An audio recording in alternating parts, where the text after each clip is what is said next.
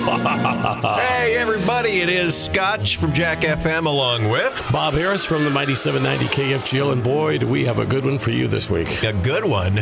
What movie did you watch? We watched something that, this movie is weird because it's like a cross between a teen beach party movie and a monster movie, but not really a monster. It's a caveman.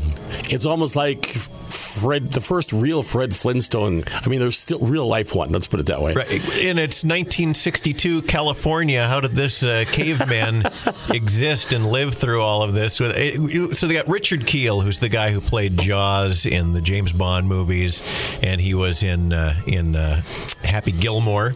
That's right. Yep.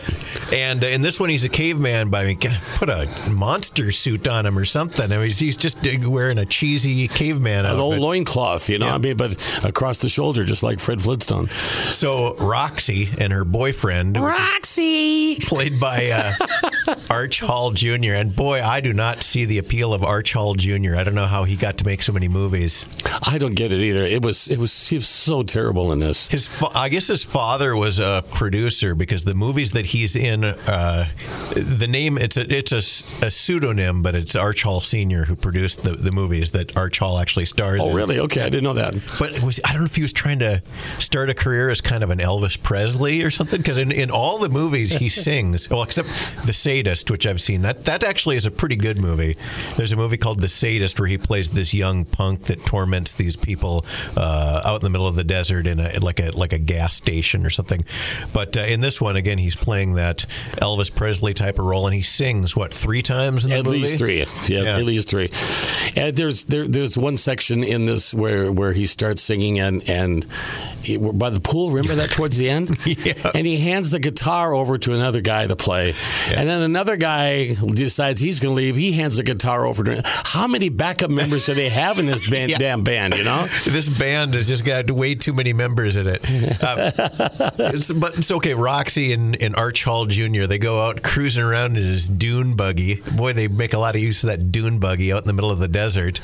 And then his dune buggy gets stuck, and you think, it's some tense thing's going to happen. But no, then the dune buggy comes unstuck again, and they drive around some more, listening to surf music. I couldn't like believe a it. Pointless. I mean, we were lucky of that. I'm sorry, we were lucky that they were lucky. That was like put together with glue. That dune buggy. Yep. Rubber bands and glue. I mean, it was terrible. But then I don't know. I can't remember what happens. But Arch Hall Jr. wanders off, and she spots him first. She spots the caveman first she's driving to some party, right? Yeah. That's right. And then she sees him, and she faints in the car. She faints in the car, tells her boyfriend and her father about the caveman, so they go back out into the desert again looking for him, and somehow they both end up getting kidnapped, and they're in the cave with the caveman. But the caveman doesn't seem all that threatening, other than he wants to get busy with Roxy. EEGAH. Yeah. EEGAH. Richard Kiel probably could have done a little better than this movie. Here's what I found to be one of the most ridiculous things, and this is why we love B movies, by the way. One of the most ridiculous things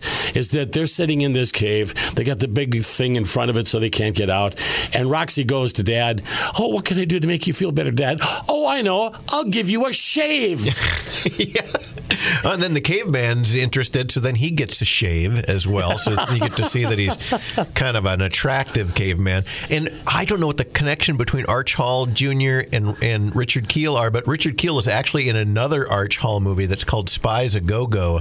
And really? Yeah. When I watched a little bit of that one's a mess too. It's like he plays some teenage rock and roll spy, and they're out on a dude ranch, and it's just a mashup of all these dumb genres. But no, we're getting off topic. This movie's a mashup of dumb genres.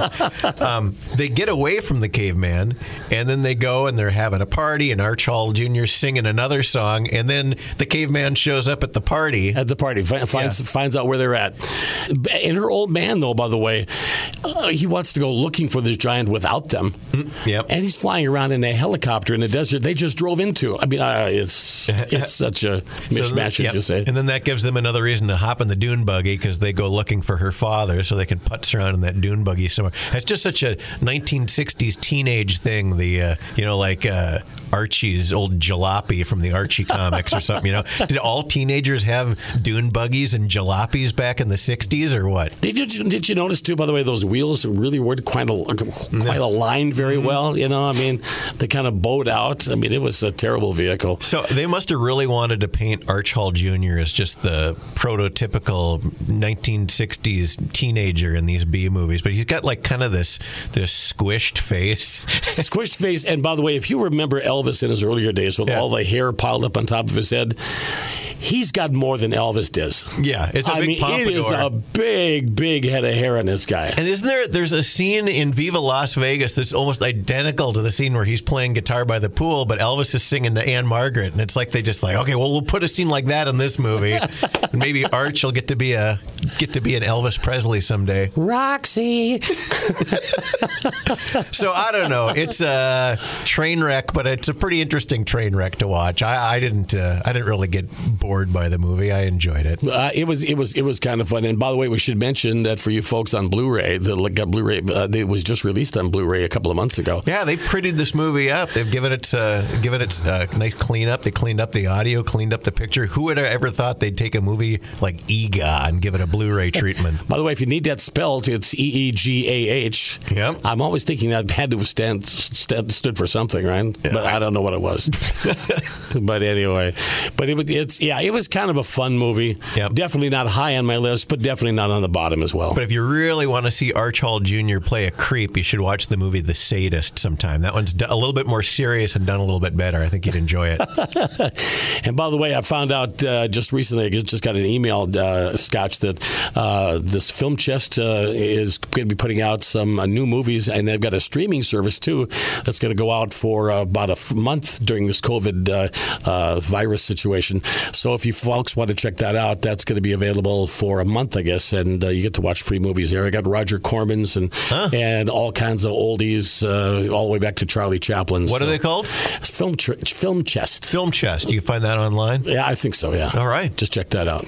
And there you go. Another B-movie bonanza, EEGAH. I'm sure you'll all want to run out and watch that right now as long as you're all staying at home. I'm giving that one big cave thumb. All right. Very good. Scott for Jack FM. And Bob Harris from the Mighty 790 KFGO. We'll see you on the next B-movie bonanza.